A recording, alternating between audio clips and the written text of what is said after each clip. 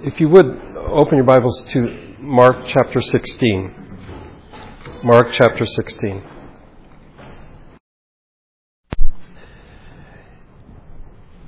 In the movie The Sixth Sense, Malcolm Crowe, a child psychologist, takes on the task of helping a young boy, Cole Sear, who has the same problems that an ex-patient did. This boy says that he sees dead people, and the boy's mother is at her wits' end as to what to do about his increasing problems. Crowe seems to be his only hope. Or so it would seem. In reality, the boy does see dead people, and Crowe himself is dead, which Crowe only comes to realize at the end of the movie, as does the viewer. Then the viewer comes to a different understanding of the events in the movie. For example, Crowe does not have a conversation with his mother, played by Toni Collette. He does not miss the anniversary dinner with his wife, and so much more. Everything is different in the movie except for the reality that the boy, Cole, does see dead people. Now, rightly or wrongly, I think of the conversation on the road to Emmaus that first Easter, when the two disciples, Cleopas and his wife Mary, encounter a stranger who says to them, "What are you discussing together as you walk along?" Let me read to you from Luke 24. One of them, named Cleopas, asked him, "Are you only a visitor in Jerusalem and do not know the things that have happened there in these days?" "What things?" he asked. "About Jesus of Nazareth," they replied. "He was a prophet, powerful in word and deed before God and all the people. So the chief priest and our rulers handed him over to be sentenced to death, and they crucified him. But we had hoped that he was the one who was going to redeem Israel. And what is more, it is the third day since all this took place. In addition, some of our women amazed us. They went to the tomb early this morning, but didn't find his body. They came and told us that they had seen a vision of angels who said he was alive. Then some of our companions went to the tomb and found it just as the women had said. But him they did not see." Then the stranger, who is in fact the resurrected Jesus, says to them, "How foolish you are, and how slow of heart to believe all that the prophets had spoken. Did not the Christ have to suffer these things and then enter his glory?"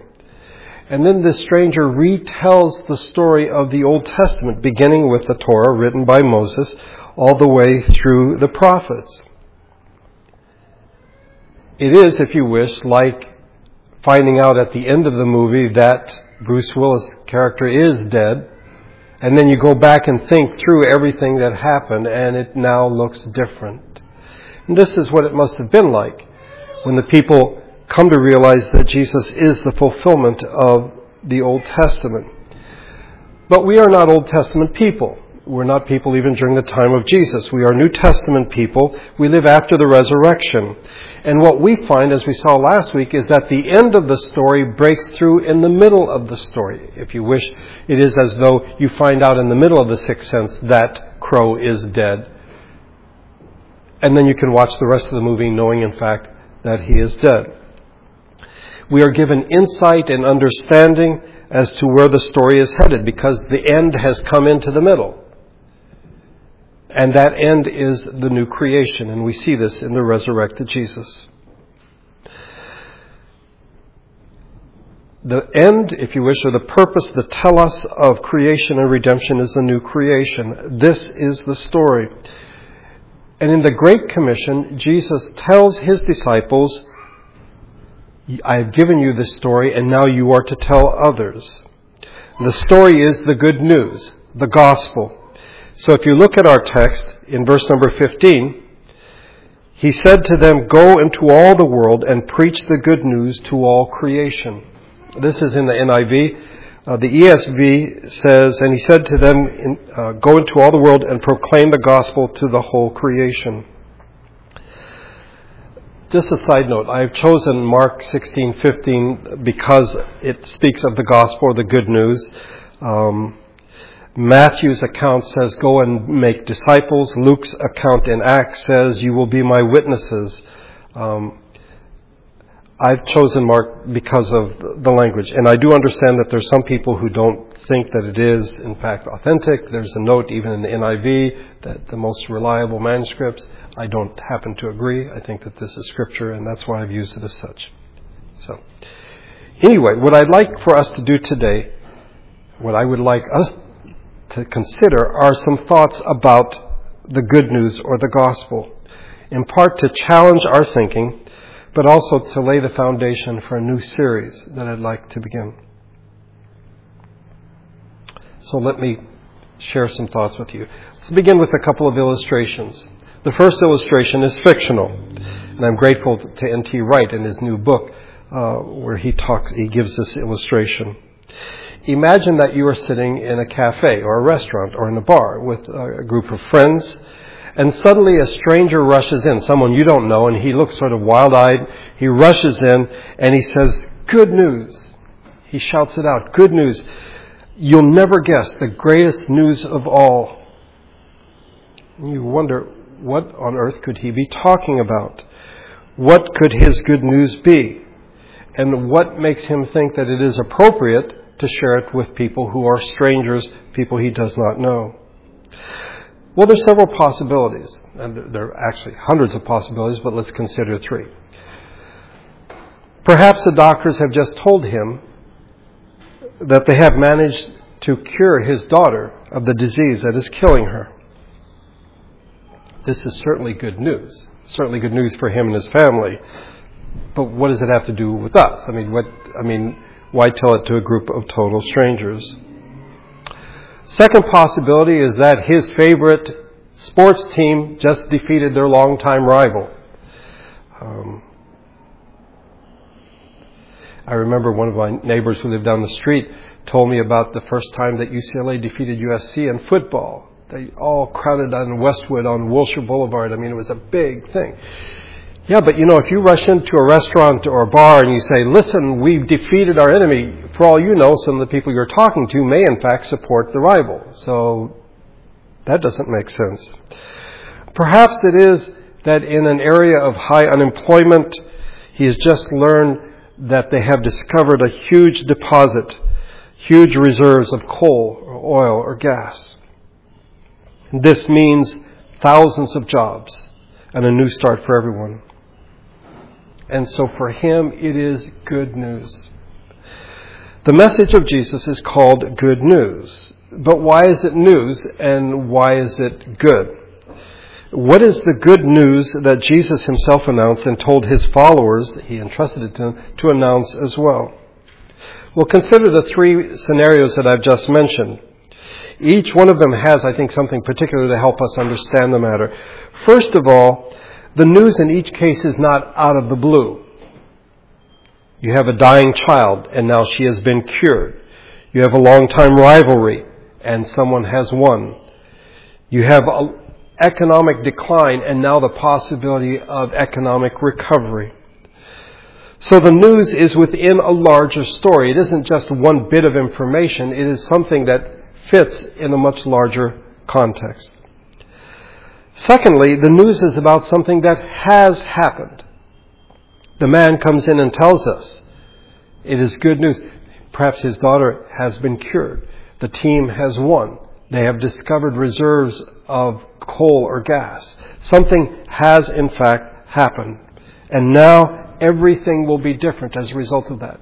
His daughter will be cured, or the rivalry may continue, but now his team has the ascendancy, and economic recovery is seen as possible. But thirdly, the news introduces an intermediate period of waiting. This is something we don't generally consider. You see, the child is still in the hospital.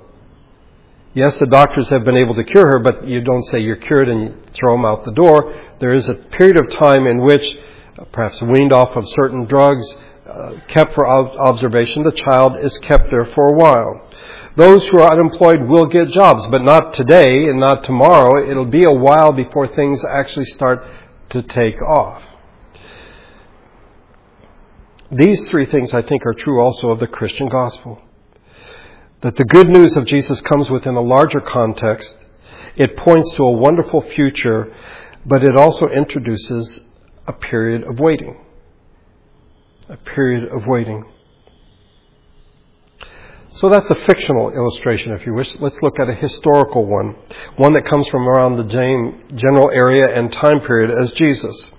In the 1st century BC, the Roman Republic was marked by chaos. You have Julius Caesar becoming dictator, then you have him being assassinated, you have the fighting and defeat of his assassins, Brutus and Cassius, and then the two men who defeat them, Octavian and Mark Antony, fight each other, and then Mark Antony is defeated, and finally Octavian is victorious, and he is now going to be the emperor of the Roman Empire. If you had been a Roman in those days, you would have heard the good news. Octavian Caesar has won a great victory. He is now master of the whole Roman world. This would be news about something that had happened. The backstory of the civil wars has now come to a close. The civil wars are over, and now there is a time of peace, the Roman peace. It is in this context that we see the word good news. We are so familiar with it, we think of good news or gospel as a Christian word. It is, in fact, the word that precedes the Christian faith. It was the slogan that was used to describe or to announce that Octavian had become emperor. It was the good news. And so now he would bring peace, justice, and prosperity to the world. But there's also a time of waiting. See, after Octavian defeated Antony, the Battle of Actium, he had to consolidate his power before returning to Rome. It would actually be 2 more years before Octavian would come back to Rome and the Romans would get to see him. So for 2 years, the people in Rome are waiting. The city is poised between the news of what had happened, that he had won the victory, and what would happen when he returned. What news does is create a new period of time. And it results in a world that is looked at, or is in fact very different. Christianity is good news. The Christian faith is good news. It is news about something that has happened, which results in fact, a new period of time. Read 1 Corinthians 7. Paul is very clear about this. It is a world that is a different place. The third thing I'd like you to consider is what the Christian gospel is not. When Roman heralds would announce a new emperor, or in the case of Octavian, the first emperor, they did not say, or did not even imply, here's a new sort of imperial experience, and you might like to see if it suits you. No, what they said and what they meant was very clear. Octavian, or any of his successors, were referred to as the Lord of the world. You are the lucky recipients of this good news. He demands your loyalty, your allegiance, and of course your taxes. That's how Roman good news worked. However, for us as Christians, it seems that over the years, the past few centuries, the Christian gospel has ceased to be news and has become more like advice.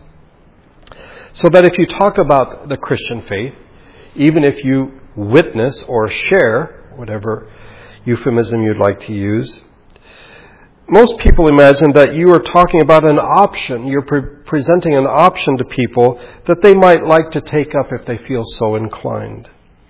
And so it becomes like a piece of advice. For some, it's a new kind of spirituality, a Jesus-focused interior life. If you're not at peace within yourself, then here is something that might change that. For others, it's a new way of living. It's a Jesus-based morality that you and perhaps your family, your community might want to follow.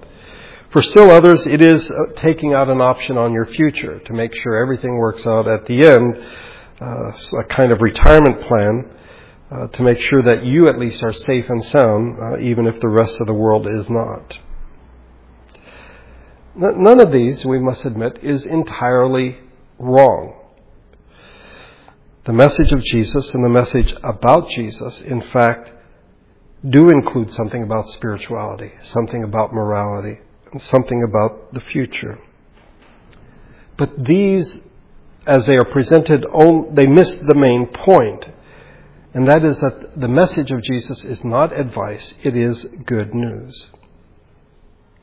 When Paul and the apostles preached the gospel, when they told people the good news, they were not inviting them to a new way of thinking or living. They would enable them to live or think differently. He was telling them something has happened that has changed the world. The world is now a different place. And he is summoning them to be a part of this new reality, this new different reality. So just as the Roman heralds did not say, here is a new sort of imperial experience, and you might like to see if it suits you, but rather Octavian is in fact the Lord of the world, and you are the lucky recipients of this news. Paul does not present the gospel as advice. It is worth noting that Paul uses the word herald to describe his vocation. In 2 Timothy 2:7, for this purpose I was appointed a herald and an apostle. I am telling the truth, I am not lying, and a teacher of the true faith to the Gentiles. The fourth thing I'd like you to think about is the backstory. In writing to the Thessalonians, and probably what is his earliest epistle, Paul tells them, you turned to God from idols to serve the living and true God, and to wait for his Son from heaven, whom he raised from the dead, Jesus, who rescues us from the coming wrath. As we saw with the opening illustration, good news, in fact, must have context or a backstory. Otherwise, it's just ridiculous or foolishness. You have a wild person coming in and yelling good news. It makes no sense. In Paul's day, to suggest that somebody leave his or her God or gods to follow another one could, in fact, be dangerous. If people would no longer participate in traditional forms of religion, especially sacrifices and festivals, then bad things might happen, either to them, to their family, to the community, or even to the city. And if people refuse to take part in traditional acts of worship, traditional observances, this was seen as scandalous, revolutionary, and ultimately subversive. To introduce a new way was offensive. It was offensive, and it was not welcomed. Or, on the other hand, it might just be seen as ridiculous and foolishness and something that people could simply ignore, or something that is altogether boring. But as Paul preached the good news, there was a backstory. There was a backstory. It was not a one-dimensional presentation, I think, as we oftentimes imagine, or we may have, in fact, done ourselves. You see, we see this in what he wrote to the Thessalonians. You turned to God from idols to serve the living and true God. In other words, there's a history here, but before that, the backstory is that something had happened. God had created the world. God was living and sustaining the world, and God had redeemed his people in the Exodus we see in the Old Testament. This is the backstory, and then you have the good news. He who is the fulfillment of the backstory, Jesus, has come into the world. He died for our sins, and he has been raised from the dead. We hear this in 1 Corinthians 15 as Paul writes about the resurrection. For what I received, I passed on to you as of first importance, that Christ died for our sins according to the Scriptures. That's the backstory, according to the Scriptures. That he was buried and that he was raised on the third day according to the Scriptures. And there it is again. And that he appeared to Peter and then to the 12. After that he appeared to more than 500 of the brothers at the same time, most of whom are still living, though some have fallen asleep. Then he appeared to James, then to all the apostles, and last of all he appeared to me also as one abnormally born. There is the backstory. Remember, for something to qualify as news, there has to be an announcement that something has happened, a larger context or backstory against which to see this piece of information, a sudden revelation of the future, Because of this piece of news, things are now going to be different. And a transformation of this present moment. When I hear this news, I am transformed. I'm either happy, I'm giddy, I'm ecstatic, or I'm deeply saddened by the news that I hear. Having said that, I'd like you to consider that oftentimes people have a different or the wrong backstory. Many people assume the story goes like this. What we need is life after death. And we don't want to go to hell. We want to go to heaven. And so Jesus was raised from the dead, so we know that there's life after death. Yay! And so this is the good news of the gospel. This, in fact, is a caricature. And we hear many, if you wish, caricatures of the gospel in various ways. Because they lack the right backstory. There is no proper context. It's simply, are you feeling a little blue? Jesus can give you peace. And suddenly the backstory is non-existent. It's all about you, and you, in fact, become the story which Jesus is going to somehow adjust, and that becomes good news for people. When Paul said that Jesus was raised on the third day according to the Scriptures, there is a huge backstory to this. Now, some people might not see it as a backstory. They simply will pick and choose certain texts in the Old Testament that sort of hint at resurrection. And so they're like, yeah, Paul is thinking of those verses when he says this. I think Paul would say, you're misunderstanding me altogether. Paul wants us to understand that the good news means God's plan to rescue the world, and it has been accomplished through Jesus. The end of the story has broken through in the middle of the story. Here we are, and now things will never be the same. In the first chapter of 1 Corinthians, Paul deals with this idea that people reject the good news. Why would you reject good news? And I'd say because you have the wrong backstory. For the message of the cross is foolishness to those who are perishing, but to us who are being saved it is the power of God. For it is written, I will destroy the wisdom of the wise, the intelligence of the intelligent I will frustrate. Where is the wise man? Where is the scholar? Where is the philosopher of this age? Has not God made foolish the wisdom of the world? For since in the wisdom of God the world through its wisdom did not know him, God was pleased through the foolishness of what was preached to save those who believe. Jews demand miraculous signs, and Greeks look for wisdom. But we preach Christ crucified, a stumbling block to Jews and foolishness to Gentiles. But to those whom God has called, both Jews and Greeks, Christ the power of God and the wisdom of God.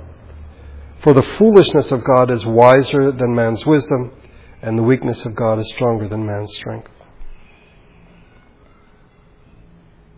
See if you can imagine Paul in the first century in that historical context. And before Paul comes into town, a herald comes that's been sent from Rome. And this herald says, good news. We have an emperor. He has saved the world. He has brought peace to all. He is our Lord. He is the Son of God. This is what they said about the emperor. We find this on the various statues of emperors scattered throughout the Roman Empire. After the herald leaves, Paul comes into town and he says, good news. The world has a new Lord. He is the true Son of God. Already this sounds strange. One might begin to wonder if Paul isn't in fact mimicking the herald or maybe making fun of this royal herald who has announced the emperor. People are asking, who is this strange little man who is making a royal proclamation of good news about a new Lord? And who is this new Lord? Well, he's a Jew. For a lot of Gentiles, it's not good. And he was crucified. Okay. and he is called Jesus. At this point, people might think that Paul is insane. How can a crucified man be the Lord, the Son of God? Paul counters, he is alive. God raised him from the dead. And now the Gentiles in the crowd know that Paul is crazy. Because everyone knows that dead people, once they're dead, they don't come back to life. Especially someone who's killed by Roman soldiers. They were professionals. They knew what they were doing. What is the problem? Why don't they hear Paul? Why don't they accept the good news? In part because they have a different backstory. For the Jews, the Messiah was supposed to defeat Israel's enemies, not be killed by them. Crucifixion was a shameful way to die, and for Jews even more so, because we read in the Old Testament that cursed is everyone who hangs on a tree. So they reject the message, because it doesn't match the backstory that they're holding to. For the Gentiles, this simply sounds like foolishness, because in their backstory, no one comes back from the dead. And so they reject the message as well. It is not good news to them because the backstory doesn't allow for it to be. But not everyone rejects the message. Because something happens when the good news is announced. It transforms people. And they are saved. By God's grace, it has transformed us. We have heard the good news, an announcement that something has happened. So it's a larger backstory or context, which makes sense. It is a sudden revelation of an opening future. It transforms the present moment. But what I would like to ask you, and what I would like you to consider, is, do we really believe the gospel? Yes, we do believe that Jesus came, that he taught, that he was put to death, was raised from the dead, and ascended into heaven. But do we have a right sense of the backstory, which allows the gospel to be good news? Why is it news and why is it good? I think we may not often know the answer to that. Do we believe in the transformation of the present moment?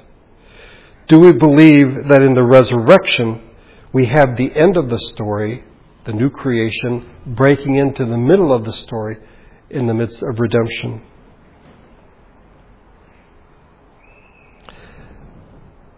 The Lord willing, I plan to embark on a new series in which what I want us to consider is, why is it so hard to believe today?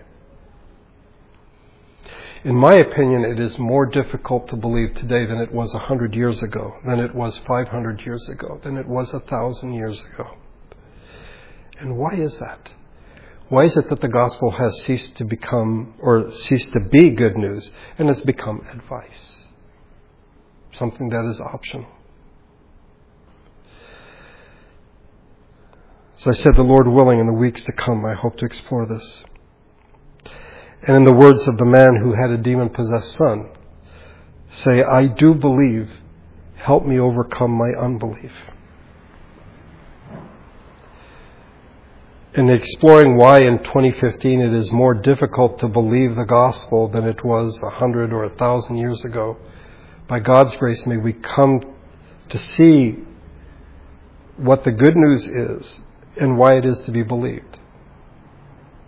And by God's grace, cast off those cultural weights that are pointing us in an entirely different direction, in a direction that says, you can believe if you want, but that's optional. But a truly serious person doesn't.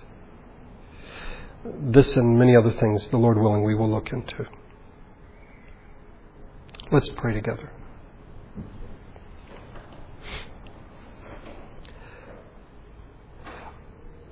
Our Father, we would affirm that we believe that Jesus came according to the Scriptures. And yet in some ways the gospel has ceased to be good news. It has ceased to be proclamation of a new king, of the transformation of this present moment. the opening of the future. It's become something much, much less than that. Maybe something to make us feel good, to get us through dark times, give us a sense of security or peace. But in some ways, it's no longer good news.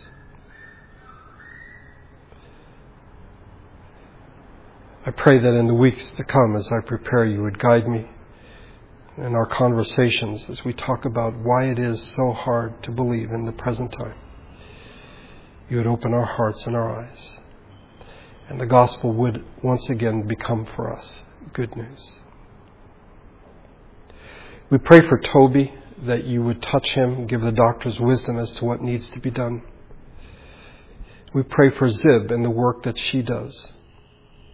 We are grateful for her and ask that you would watch over her and protect her and guide her in the work that you've called her to do. Pray for Dan and Lonnie as they'll be leaving next Sunday, that you would give them safety as well. Thank you for bringing us together today. May your Spirit and your grace go with us as we leave this place. We pray in Jesus' name. Amen.